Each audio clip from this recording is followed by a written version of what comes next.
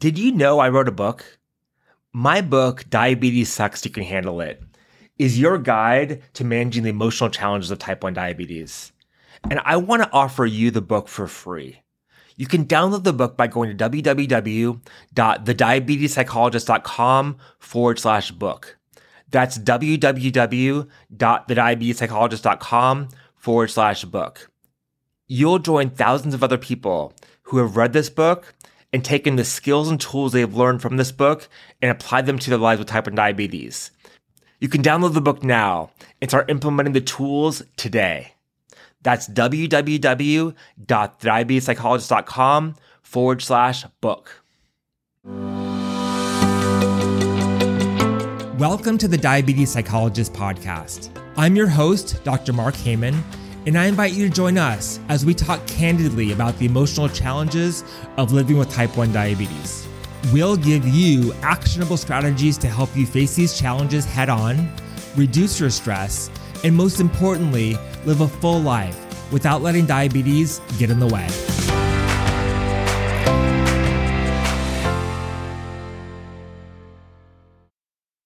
Hey there, welcome to the Diabetes Psychologist Podcast. I'm your host, Dr. Mark Heyman. Do you ever feel like you have to make a choice between eating the foods you want and managing your diabetes? Do you ever feel like this impossible choice means the difference between your quality of life and your health? If so, you don't want to miss this episode. My guest on this episode of the Diabetes Psychologist Podcast is Ben Zeal. Ben is a registered dietitian, certified personal trainer, and he lives with type 1 diabetes. And he coaches people on how they can exercise, eat the foods that they want, and still have in-range blood sugars. We dive into all kinds of important topics in this conversation. But most importantly, you will learn how you can be free and flexible, live the life that you want, eat the foods that you want, and manage your diabetes well. And be sure to listen until the end of this episode, where Ben gives his best advice around how to eat out and eat flexibly and eat the foods you want with type 1 diabetes. Here is my conversation with Ben. Ben, pleasure to have you on the podcast today. Glad you're here. Absolutely. I'm so grateful for this opportunity. I'm just excited to get to chat. Yeah, so let's start off by having you introduce yourself. First of all, as a person with diabetes, tell us your diabetes story and then tell us about what you're doing right now in your career. Absolutely. So I was diagnosed with diabetes when I was 7 years old. We had just moved to Wisconsin when I was a kid. Didn't want to move. Whole family said, "Oh, we're going." And I was the one person that voted I didn't want to go. And of course, a month later, get diagnosed with type 1. And so I blamed it on the state of Wisconsin, which is fine. And we were going into an amusement park. My dad gets the call. I have not been to an amusement park like that since. So that was a great time. But, life gets completely turned on its head. I didn't know what was going on. Would go to the dietitians, would go to the endocrinologist. They told me I wouldn't be active. They told me I wouldn't be able to eat the things I wanted. The typical things that you get told at diagnosis, especially 20 plus years ago. And so I kind of was that defiant kid that said, you know what, I'm going to figure this out anyway. And subsequently, had a big period of time where food felt like it was off limits. I would experiment. Things wouldn't go very well. I'd start to avoid certain foods. Exercise, I never quite gave up my grip on, but I was like, hey, I'm going to get stronger. I'm going to figure this out. I'm going to play sports. And I did. And there were lots of highs, lots of lows along the way because the technology hadn't developed to what it is now. And eventually got into college, realized that training was my love. Nutrition was the X factor in blood sugar control and in, seeing results from the training, and started combining the two of them, became a registered dietitian, became a certified strength and conditioning specialist, and realized, hey, this world needs information in nutrition and exercise that I could never get growing up. And I'm going to serve the diabetes world and make that my life's mission. So my goal is to serve over a million people living with diabetes so that they can have the amazing blood sugars they deserve, so they can live a life unrestricted, eating the foods that they want to be eating and becoming stronger than they've ever been. So lots to dig into there. Yes. I want to start at the beginning. Shoot. You said that when you were diagnosed, you were told that you couldn't be active and you couldn't eat certain foods. Now, I want to hear more about that, because One of the things that I hear so much, and the thing that really sets people off on a trajectory of emotional health or emotional distress, are the messages they get a diagnosis. Whether you're told, yes, you can do anything with diabetes and it takes some work, but nothing will get in your way. Or it's not like what you heard was your life is all of a sudden restricted.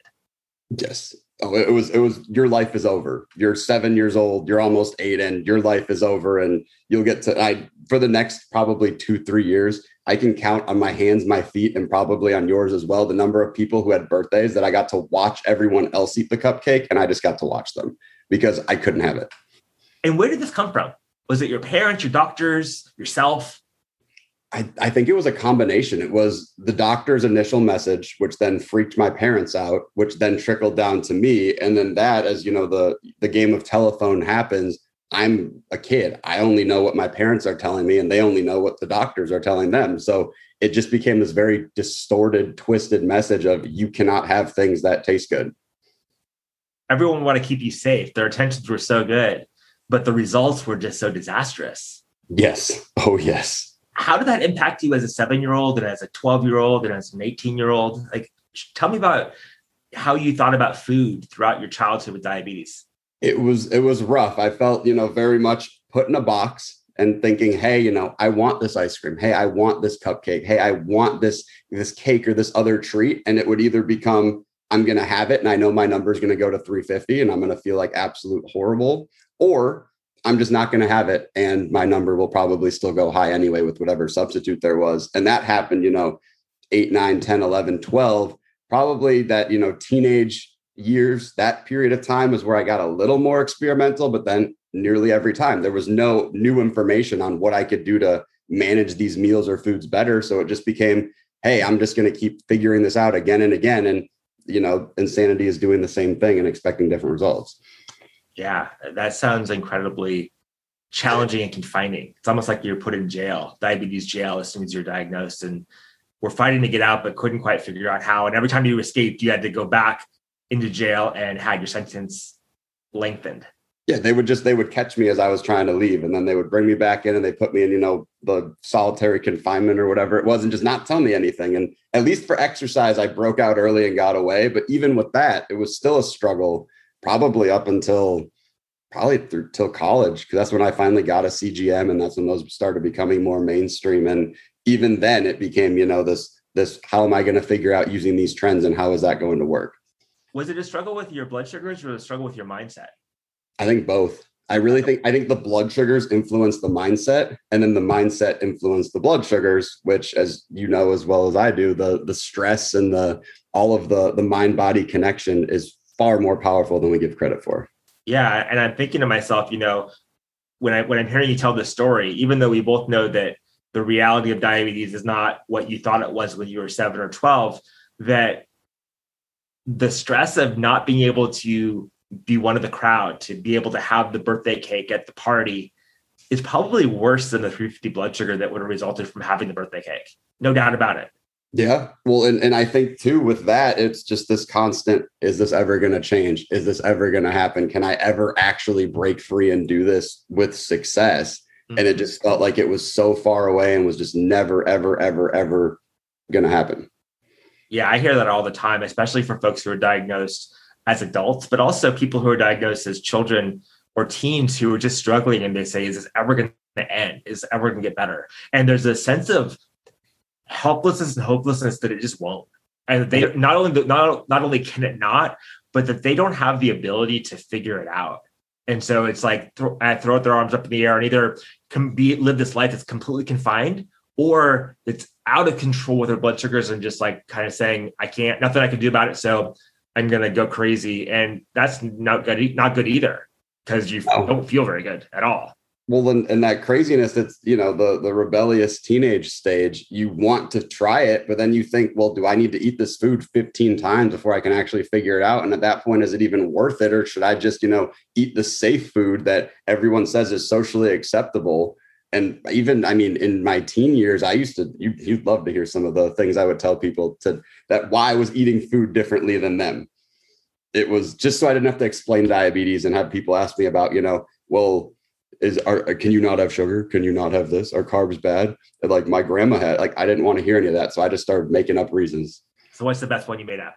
Oh God, I don't know my best. I remember one time, this one made no sense. Everyone else was eating, I think it was like barbecue or something. So, like ribs and mac and cheese and all that. And I was eating some sort of probably chicken Caesar salad because that was always the safest thing. And someone asked me, and I was at some group event, probably a school thing. And I just said I was lactose intolerant, which made no sense because there was cheese all over the salad, but I don't think anyone was paying enough attention. I just figured they would just go with it. And they did.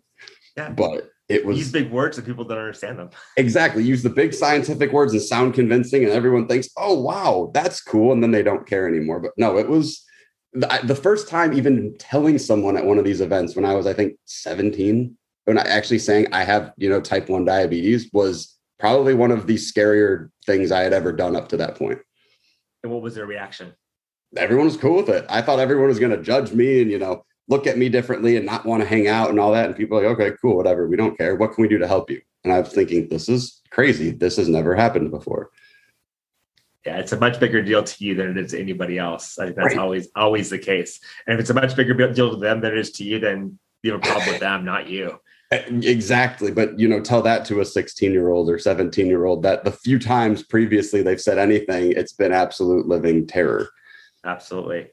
So tell us about your work now. So you're working as a dietitian, and I have a couple of things I want to talk to you about. The first is just what you do and how you help people with diabetes, but also you are working as a male in a female-dominated space, both in the diabetes social media world as well as a dietitian and a diabetes educator. Like, how did this all work together? Oh, there's so many things here. So the first thing that we do as a practice, there's myself. I have a few other dietitians on my team who also live with diabetes, which is awesome. As you mentioned, ironically, they are all female. But, our big thing is working with patients to say, hey, what can we do to make your blood sugars better so your A1C can be in the 5s, in the 6s, and improved control, less variability than now, but also while you consume foods that you like all those, I'm not saying eat all the cupcakes and all the cookies that I didn't get as a kid, but if you want to eat them, learn how to do so you can still enjoy life.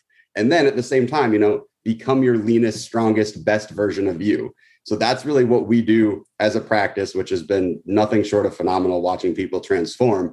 But as a dude, it's definitely interesting because I feel like sometimes, for lack of a better term, us dudes kind of just get, we fall into the cracks a little bit. And sometimes reaching out and thinking about, hey, is anything centered towards us guys? I feel like the guy talk is this much and the girl talk is, much, much more common, frequent, substantial. Yeah. And I think, women in the diabetes space and in general tend to search out that connection. It's more natural for them. And the guys, they want the help, they want the support, but they don't know how to ask for it. And they tend to be a little bit more hesitant to engage in it and to move forward when it's offered to them. Well, and I think part of that is just us as guys, right? As guys, we have that sense of, well, we're supposed to be able to do this, that ego sense a little bit where we have to figure this out and we're going to figure it out on our own, or we're not strong if we're asking for help. But at the same time, it is okay to ask for help and support. Like I have made the biggest breakthroughs in my own life, whether it's diabetes, professionally, etc., when I ask for help and get to that, that next level comes from the support, as opposed to I'm going to put my head down and figure it out. Then you end up usually, ramming your head into a wall until eventually it breaks or you get tired of running and then you get help anyway. So can you give me an example of a client you've worked with recently that has found success? Tell me about their success with their blood sugars as well as with their emotional state and their headspace. Are we talking male client, female client? Doesn't matter. You choose. Oh, I'm trying to think because I'm like, fortunately, there's a lot of different good choices. But I think if we're really looking at the food relationship side, there's one that I've worked with now, I'm trying to think, probably 2 months roughly. And coming in, she was terrified of any social event in terms of food. My friends asked me to go to brunch would be her biggest nightmare. She would make up reasons to not go, or she'd go and she wouldn't eat anything. Maybe she'd have a couple eggs and watch everyone else, have the mimosas, have the pancakes, have everything else. And it was terrifying to her for brunch, for dinner, for lunch, whatever it was. And she's now at a point, she told me last week, she said, hey, I'm not scared of any food situation. I can walk into whatever kind of meal with whatever kind of people, doesn't matter if they're friends, if they're business, associates, whatever. I can go into that restaurant. I can say, I want this, this, and this. I know how to figure out what I'm going to dose. I know how to figure out what the carbs are and the fat and the protein are, what my number is going to do, get it all down to a science. And that was like 8 weeks, maybe 9 weeks. She has gone from complete one end of the spectrum to complete other end. And she said, I feel so liberated and so free. And that was all done at the same time as, in her particular case, she wanted to get stronger. She wanted to lose weight. So now she's stronger than she's been because she really started, getting intense on the exercise, but then also dropping some weight at the same time. So I feel like we can accomplish these multitude of outcomes at the same time as long as people are driven and dedicated. And that's just one example. But I really like her story because she was so restricted on the food and so afraid of so many different things. And now she's like, try me, let's go. Now, was she scared of dosing for the food, or was she scared of eating the food? Or I think both. A combination of both? I think both, but also just the fact that there were other people around her that didn't understand diabetes that were going to question her choices, ask if she could eat something. So then she would feel even more uncomfortable, which, as it makes it harder to think when you're already anxious about what else is going on and make proper decisions. Now she's like, cool, I can have whatever, whenever, with whoever. And that, I think, is the ultimate freedom when it comes to food with diabetes. Yeah, freedom of peace of mind is what she was looking for. Yes. So walk me through the process of how you worked with her. Like, what did you do? What is your process of working with someone look like? Absolutely. So with her, of course, we're looking at the baseline. Where are we starting at? What building blocks are already there that we can work from? Because otherwise we have to start from literal zero. And most people have something ingrained that's usually useful, usable, et cetera. So we figure out, okay, what is her baseline? Then we figure out, okay, from a restriction standpoint, what is leading to this restriction? What are we trying to do? We're trying to optimize, in her case, body composition as, the secondary goal, but also optimize, hey, how can we get that freedom in there? So how can we give her a way of eating that makes sense? So whether that's, maybe for her, it might be moderate carb, maybe it might be higher carb, maybe it may be lower carb, but whatever it is, where can we slide along that spectrum to make it work for her and her blood sugars? And then from there, okay, hey, it's starting to work a little bit. She's starting to get the foundation down of what makes sense, breakfast, lunch, dinner, snacks, et cetera. And then, with her schedule, then from there, okay, now let's implement the restaurant side. So let's, go through and say, hey, what are you thinking about having? You're going to go out on this day. Let's see what that menu looks like. Let's go through that together. Oh, you're thinking of this, this, and this. How are we going to have you assess that portion? You're not going to bring a food scale or a measuring cup to the restaurant. If you do, by all means, that's on you. But I don't recommend that because that's not real life. You're not going to bring a food scale into a, Italian place. That would just seem out of place there. So, how are you going to assess it to the best of your ability? How are you going to factor in the fat and the protein that may kick in 4, 5, 6 hours later? And then what are you going to do to be able to say, hey, I'm going to estimate the dose. I'm going to do as good as I can. And if you're 80, 85% of the way there, that's already going to push you far and away ahead of, saying, oh, this looks like 7 and dialing up and hoping that you did the right dose. So it sounds like what you're doing is the opposite of what most people think a dietitian does, is tell someone what to eat. It's helping them navigate menus, helping them navigate their life in the context of the food, and not the other way around. Not saying you have diabetes, so you must eat that or you can't eat this. It's you want to eat this. Okay, how do we make that work? And that's the thing is loosening the reins a little bit, because we are programmed so early on of you must have this, you can't have this. I want to give the power back to the patient and say, hey, what do you want to eat? And then how are we going to make this work for you, fit within your goals for the day? So even if you want to go to an Italian place, how can we make that fit into like a weight loss goal or a strength gain goal? And then how can we get you confident in eating that particular food? That to me is the key there. And then once you have it down, it's step by step. I tell people out of the gate, I'm not going to tell you eat 7 grapes and 4 almonds for snack at 3:32 p.m. because nobody's going to do that. No one's going to listen to it. And then it's a waste of time for everybody. I'd rather give people the tools and the information and the education that they need so they can then say, hey, I'm going to eat this and I know exactly how, why, et cetera. And I mean, I had a guy tell me the other day, he went to In-N-Out, which I wish I had around here, but went to In-N-Out, I'm jealous, got the burger, got the animal fries, never went over 145. Yeah. Like showed me the picture, showed me the graph, everything. And that's something where it happens consistently because he has the tools to say, hey, I'm going to do this. And I know exactly what needs to happen, when it needs to happen. And yeah, there's structure that needs to be in place, but He wanted to go to In-N-Out, so he did. Like, that's how it can be. I tell people 90% of the time, you're eating I'm going to use air quotes, right? The typical, the smart way of eating, the responsible, the healthy, whatever, words, adjectives you want to use. The other 10%, enjoy life, have at it, enjoy the dinners out and the crazy food a little bit, but be smart about how you dose for it so it doesn't mess with your number. I think that what you just said is a huge lesson that we can all take away from, is that sometimes freedom comes with structure. The structure gives you the freedom to do what you want to do. If you don't have structure, then you don't have much freedom. But when you have structure about, okay, I want to make a choice to do this. And in order to do that, I put the structure around myself to be able to allow myself to do that and keep my blood sugars in range, keep my mindset in a good place. It's so important. There was I don't remember who said it. There was someone I saw, maybe I was scrolling or something, and they said structure equals freedom. And it just hit different because it makes, like, to your point, it makes so much sense. You have it doesn't have to be crazy structure. It doesn't have to be, you must have this at this time. It's just, hey, you do this and this will work. You put in these inputs and 85, 90% of the time, the outputs look great.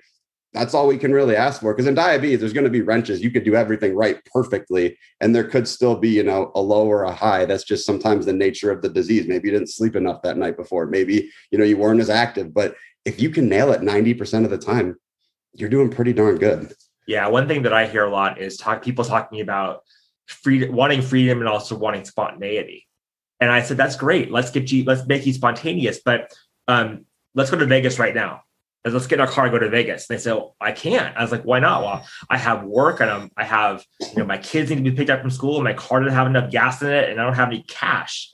I was like, okay, well, great. So you can be spontaneous, but even if you don't have diabetes, you have to put some things into place to allow you to get in the car and take off to Vegas, or you'd be able to eat, go out to a really fancy restaurant. You have to make sure that you have saved up your money and that you have the right clothes on and all those things. And so I think we had this idea that spontaneity can't happen with diabetes because you have diabetes. But the reality is that in life, it's hard to be spontaneous on your whim, because you have to have other things in place that are balancing your responsibilities. And I think putting in that context can be really helpful, because then diabetes isn't the villain. It's life, and the challenges of life are all there, and they're there for all of us. They're not just for me and you with diabetes, but they're there for Joe on the street and Tina at school and my mom, right? Right. Well, and that's the thing is, if we use a football analogy, right, it's almost like you studied your playbook, you know what to do. You're the quarterback. And then from there, you can say, oh, I see a certain thing in the defense. I want to change the play. You tell me I want to go to Vegas right now. Cool. Give me an hour. I know exactly what to do for, packing my stuff for diabetes and for regular. I know to get the gas in the car. I know to get everything else ready, and I can be good in an hour. With the life stuff and the diabetes stuff, it's just that extra little step we have to add in for diabetes, which if you have the foundation. I talk about spontaneity with the people we work with all the time, because it is such a part of life. And people say, oh my goodness, I'm flying on a plane tomorrow. I didn't expect this. Cool. Let's run through the progression. Boom, boom, boom, boom, boom. Oh, you have everything you need? Great. Go have fun. From a dietitian point of view, yes. How do you advise people about drinking alcohol? Ooh, that's a fun one. That's a very fun one. And it's also ironic. I don't like the taste of alcohol, so I'm not a huge person for alcohol. But what I usually tell people is, hey, it's going to depend on what you're drinking, and then in the context you're having it. If you're, hey, I'm having a glass of wine at dinner, whatever, not a huge deal. Maybe you'll see a little tiny, bump up and drop later. Not a big deal. If you're saying, hey, we're going to go pound a bunch of shots, that's where it's going to be a little bit different, where I'll say, hey, after, I would say once you go past 2, for women, it might be past 1, but especially for guys, past 2, past 3, that's where, if it's liquor, you're usually watching a couple hours from now, your number may start to drop. If it's, the mixed drink, you may see initial spike, but you're going to have to wait for that drop on the back end. And then the beer and the wine, that tends to be a little bit simpler, teeny little bit of carbs. You deal with it. You might have a tiny little drop on the back end. But I always tell people, have the low snacks ready, especially at like the 1.5 to 2 hour mark. And then recognize that you can't use glucagon if you do go low, because your liver is so busy detoxifying the alcohol, the glucagon can't activate, the glucose in your liver to dump. And that's unfortunately just the reality. So have something food wise on you that is fast to make sure you're good. But usually it gets a little more in the weeds than that. But the biggest thing is have the low snacks. I mean, ideally, don't drink like 7, but if you do, at least know what to watch for and be, I would say, conservative on the dosing if there's carbs in them. But for you, it's the same thing. It's how do we navigate around drinking and not how do we avoid drinking? How do we tell you have diabetes, you cannot drink alcohol at all?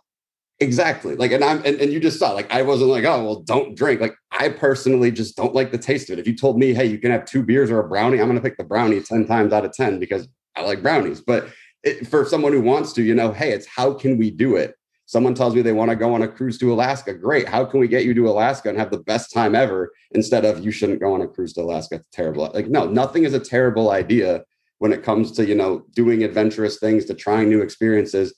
I mean, within reason, of course, but at the same time, it's how can we fit diabetes, just kind of into your life and have it in the back burner instead of diabetes being the number one star of the show and everything else is just kind of the periphery.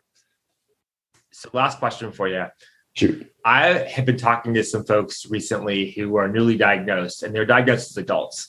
And one of the things that they tell me is so challenging for them is they feel like they're drinking out of a fire hose. Some of them were given a bag of insulin and a glucose meter and said, okay, we'll see you in a month, with no education. And even people who've gotten more education, they feel like diabetes is just like, they're always thinking about it. And it's like, there's too much information.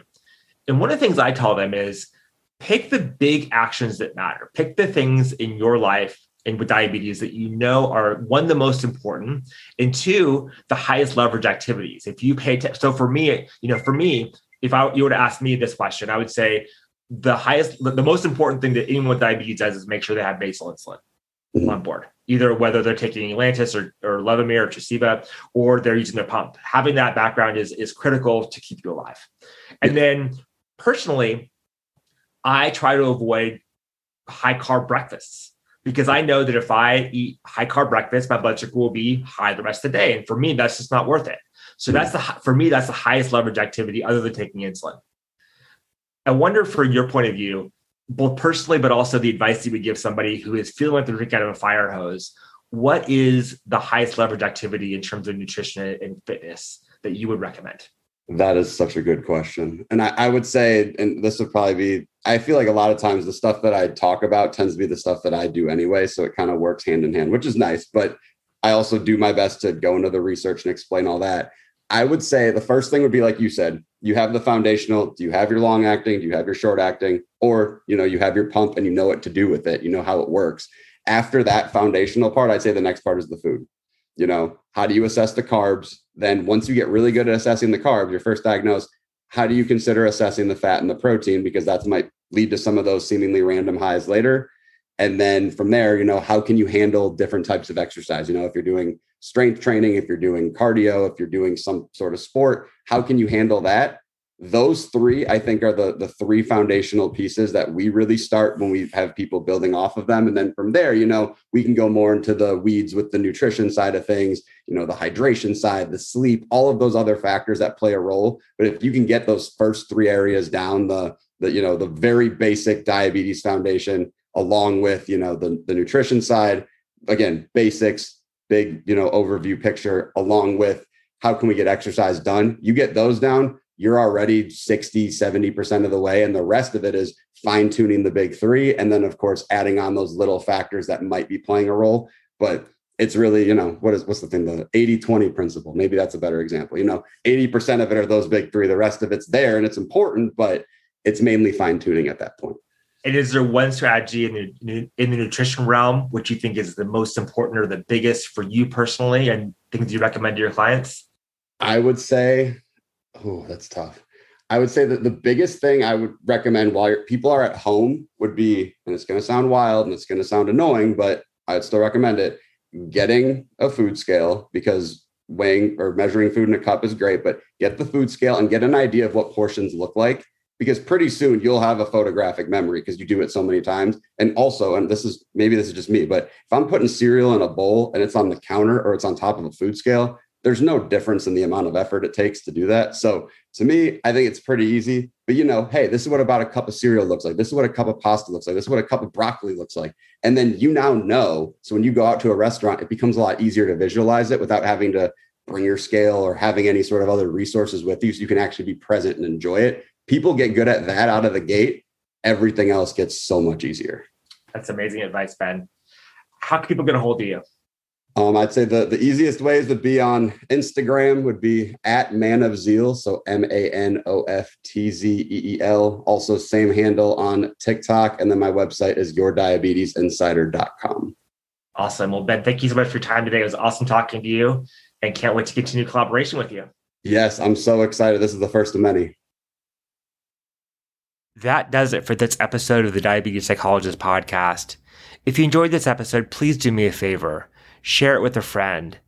Put the link in a text message or an email and send it to them and let them know how much they would enjoy it. Sharing this episode will really help me get the word out about this podcast so more people with type 1 diabetes can benefit. I always love hearing from my listeners, so please feel free to send me an email to mark@thediabetespsychologist.com or DM me on Instagram @thediabetespsychologist. And of course, be sure to tune in next Thursday for a brand new episode of the Diabetes Psychologist podcast. Remember, type 1 diabetes is not easy, but you can have an easier time with it. And I'll see you next week, same time, same place. Bye for now. Thanks so much for listening. For more resources, you can visit www.thediabetespsychologist.com and be sure to sign up for the email list for access to exclusive content. I'm Dr. Mark Heyman, and tune in next time for the latest episode of the Diabetes Psychologist podcast.